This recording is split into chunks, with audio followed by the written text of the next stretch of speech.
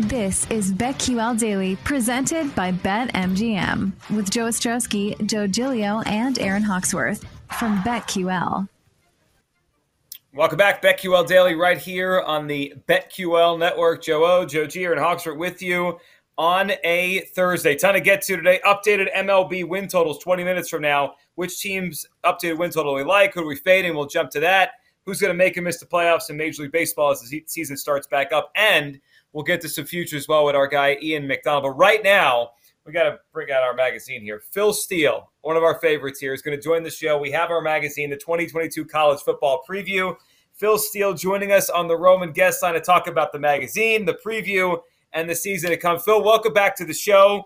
We were all going through our copy here. And the one thing I want to start with is, was this year more difficult? How has it been, handling putting this together with all of the transfers, the NIL? I mean, tremendous players moving from team to team. Continuity is not a thing anymore in college football. Did that make it more of a challenge this year? Yeah, it does. The last 2 years have really been a challenge. Last year, more so in the fact that the transfer portal didn't close until July 1st. This year, the transfer portal closed on May 1st. So we were able to capture all the players leaving teams and capture the majority of them landing, like a Jordan Addison going from Pitt to USC. To give you an example of how it works, we do the magazine a 3 right-through process. The first one's a postseason right-through, where I read every article that was written about the team the entire year, getting a real good flow of every position, and write each position at that point. And USC at that point was middle of the road in the Pac-12. They only had 11 returning starters, first-year head coach, and coming off a 4-8 season. Then the second right-through process is pre-spring, add in the freshmen, readjust some of the power ratings. And the third right-through is after I talked to the coaches. And ironically, I was on the phone with Coach Lincoln Riley the day they signed Jordan Addison. And now all of a sudden they had Caleb Williams, the quarterback from Oklahoma, a Heisman frontrunner this year, Mario Williams, one of his top receivers from Oklahoma, the Blitnikoff winner in Jordan Addison, 1,000-yard rusher in Travis Dye from Oregon, a guy like Shane Lee, who had 13 starts at Alabama, a linebacker. And my main concern with the team was offensive line, and Coach Riley told me he liked the top-end experience and didn't expect to inherit this much talent. All of a sudden, USC had gone from middle of the road to Pac-12 to my number one most improved team in the country, and a team I think can contend in the Pac-12. So you have to adjust your power ratings on the fly. You may have it set at a position. As example, I had Pitt's receivers up higher, and then losing Addison, going to USC, all of a sudden USC bumped from about number 5 in my receiving core to number 1 with the addition of Addison. So if we look at the title odds, Phil, obviously Alabama is the significant favorite all by themselves, but close to them on that top tier, of course, Ohio State and Georgia. Then it starts to drop off. It drops down to Clemson at about 10-1, and then it takes an even steeper drop off to Texas A&M, USC, Oklahoma, Michigan, Notre Dame, teams like that. Do you agree with the odds that it's Alabama, Ohio State, Georgia, then everybody else? Because that's what they seem to suggest. Yeah, and what I do every year is once the magazine goes to the press, I then go through every matchup on the season, and I come up with my lines on the games, who I think will be favored and by how much. I have Alabama a double-digit favorite in every single game this year. I have Georgia a double-digit favorite in every single game this year. And I have Ohio State a double-digit favorite in every game with the exception of Penn State. I know Vegas has Ohio State favored by 13 in that game, but I only have it by 7. It's whiteout conditions. Penn State usually plays them tough. So that's a one game that they're not a double-digit favorite. You go to a team like Clemson, which is the number 4 team. They've got a pick'em game on my list, which is traveling to face Notre Dame in South Bend. And on their schedule, they've got a game where they're a 7-point favorite at Wake Forest, a 7-point favorite at Florida State, an 8-point favorite at home against Miami. So there are actually 4 games Clemson's not a double-digit favorite. I do have it. If I was making the odds, I would have that exact drop-off, going from 3 teams that basically are double-digit favorites in every game to teams with question marks on the schedule. I've heard some analysts predict Ohio State to win the national championship, and then I see you have Alabama number 1 in your power pool and your preseason top 40. Walk me through that decision. Obviously, hard to bet against Nick Saban. I'm just curious your thoughts.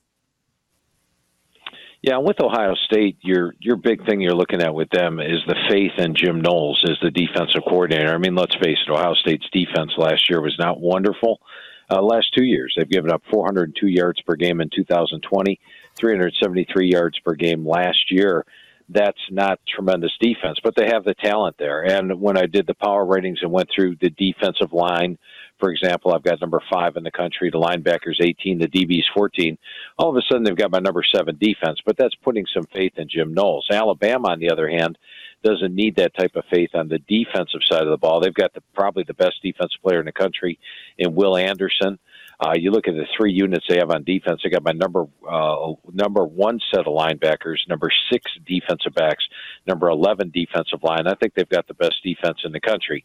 Now, offensively, Ohio State's got the best offense in the country. They've got 3 potential Heisman. They've got 3 Heisman candidates: C.J. Stroud, Travion Henderson, a running back, and Jackson Smith-Njigba at the receiver spot, and a loaded receiving core.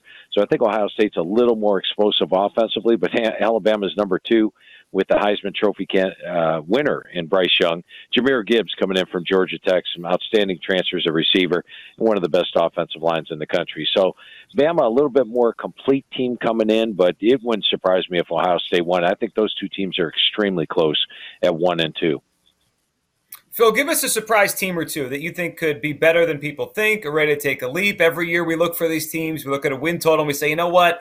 That might be the team that takes the leap, whether it's coaching continuity, whether it's a transfer, whether it's an easy schedule compared to last year. Who do you look at as teams that could surprise and be better than some people think this year?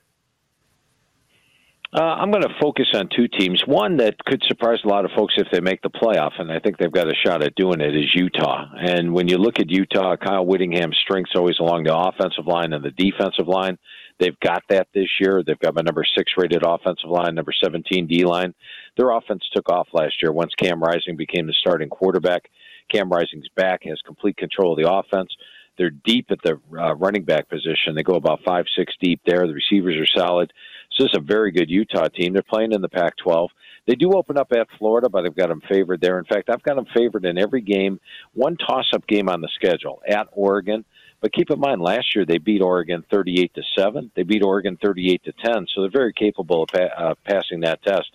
And if Utah does indeed run the table this year, I think they'd have a great shot at making the playoff. What's the over-under on Utah right now? It was 8.5. I think some bumped it up to 9 because I know there's been a lot of support for the Utes this year. Yeah. So I definitely like Utah. And then another one to take a look at would be the Pitt Panthers. And when you look at Pitt, the big thing is for them, okay, they've lost Kenny Pickett, they've lost Jordan Addison, so they're not going to be a great team this year. But I tell you what, Coach Narduzzi does a tremendous job, especially on the defensive side of the ball. They lose 2-3 guys the NFL every year off that D-line. Well, this year they didn't. They've got practically their entire D-line back, which makes them my number 2 defensive line in the country, an outstanding defense. The offensive line vastly improved. When I talked to Coach Narduzzi this post-spring going over his offensive line with them, he was just raving about how good they are. One of the top offensive lines in the ACC. They bring in Keaton Slovis from USC. They've got a deep set of running backs. Vincent Davis, Israel Abanikanda are both the quality there. And he said they have the receivers. I mean, they had a kid from Akron nobody knows about right now, in Kanata Mumfield, but he was dominant at Akron, and he was really the player on the field. Dragic got hurt in that series, you remember? And you look at this year, the toughest games are at home. Their road games are winnable. Louisville, I've got that one rated as a toss-up. North Carolina and Virginia. And then the season final, they do have to play Miami on the road. But keep in mind, last year in the ACC, they were 4-0 on the ACC road, winning their games by 23 points per game.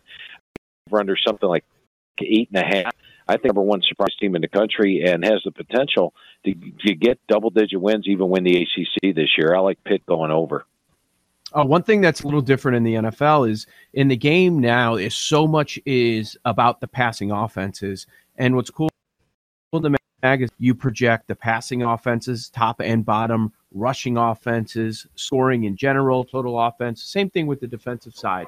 When you're looking at teams to go over the win total, or maybe you find some value for them to win their conference, where do you start? I know you want them to be balanced, certainly in the college game, but what do you think is most important in 2022? The thing I look at, I do 9 sets of power ratings in the preseason, and they base the overall talent of the team. Or another, and you have to be able to kind of realize that that's happening, and then you play against that. The option is, they don't throw the ball, Air Force, Army, and Navy, but they do well because it's tough to prepare. Your team has to, especially if you're playing them on a 1-week basis, your defense doesn't normally practice against the option. They can't practice up to the speed of the option either. You'll an option team take the field and score on their first 2 runs. So I don't think you have to football a lot to win in college football. So I'm not looking at either a run or pass offense. I just look at the overall talent rating of the team. I put a little more emphasis on defense. But the basic thing I look at when I'm looking at over-unders is the doggone. And so I'll plug in the computer. I got 9 sets of power ratings, and they may call for 9, 9, 8, 9, 10, and 7 wins. And I see the over-under total 6.5, 7. That's what I want to go for. So it's to me, it's the overall talent, not necessarily a passing or running offense. You've had some great success stories from your most improved teams list over the years. You've got USC number 1, followed by Florida, Texas, Nebraska. Got some of those win totals up. Any of those that you would like over or under? What's Nebraska's win total this year? 7.5. Yeah, I would go with over in that one, in the respect that last year they were not a 3-19. I mean, they outgained teams by 56 yards per game in Big 10 play. Generally, if you're plus 56 yards per game in Big 10 play, you're 6-3, you're 7-2, and yet somehow last year this team was 1-8. They had 7 net close losses. I think their defense is even better. It's the best defense they've had under Scott Frost. They should get some of those close wins. You look at the schedule, I have got them favored over Northwestern, North Dakota, Georgia Southern, Indiana, Rutgers, Illinois, Minnesota, all those games at home. That would get you to the 7.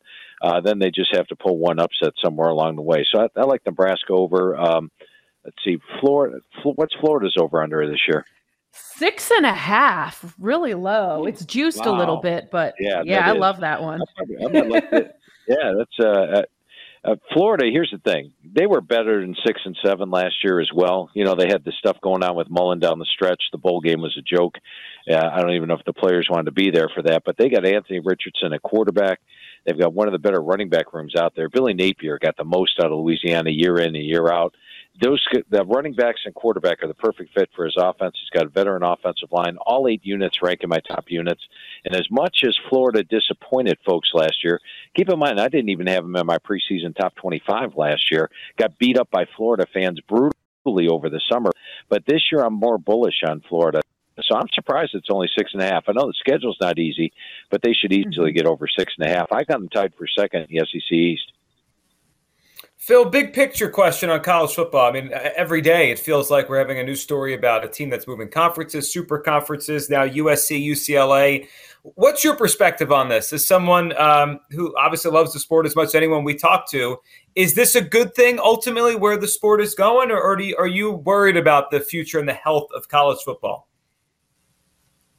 Probably a little concerned about where we're headed. I wouldn't want to chop it down to just 40 teams being significant ball, and everybody else is outside that line. But it's college football. So, I tell you, if you asked me where we're headed 2 years ago, I would have strongly said we're headed to 5, 16-team super conferences. Now we don't know. It looks like there may be some conferences going away. Maybe the Pac-12 doesn't make it. But, of course, last summer I thought the Big 12 wasn't going to make it. I'm just going to sit back and watch. It doesn't affect my magazine because all my conference forecasts are for this year's conference. And there's really nothing you can do to change things. So we'll sit back and watch. It should be interesting these next couple of years and maybe even these next couple of months. A few minutes ago, we were talking about some of your surprise teams for this season and the jump that teams like Pitt and USC will make. And you have a lengthy list here in the magazine on surprise teams. Do any of them stand out where you think they're going to take such a big jump, they're going to shock people and win their conference?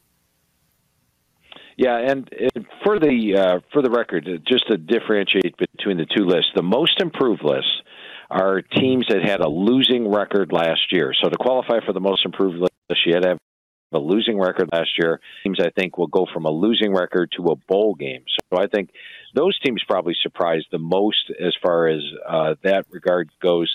The surprise teams are non-top 10 teams. And every year I predict the AP top 10 in February, and we usually hit 10 out of 10 every year.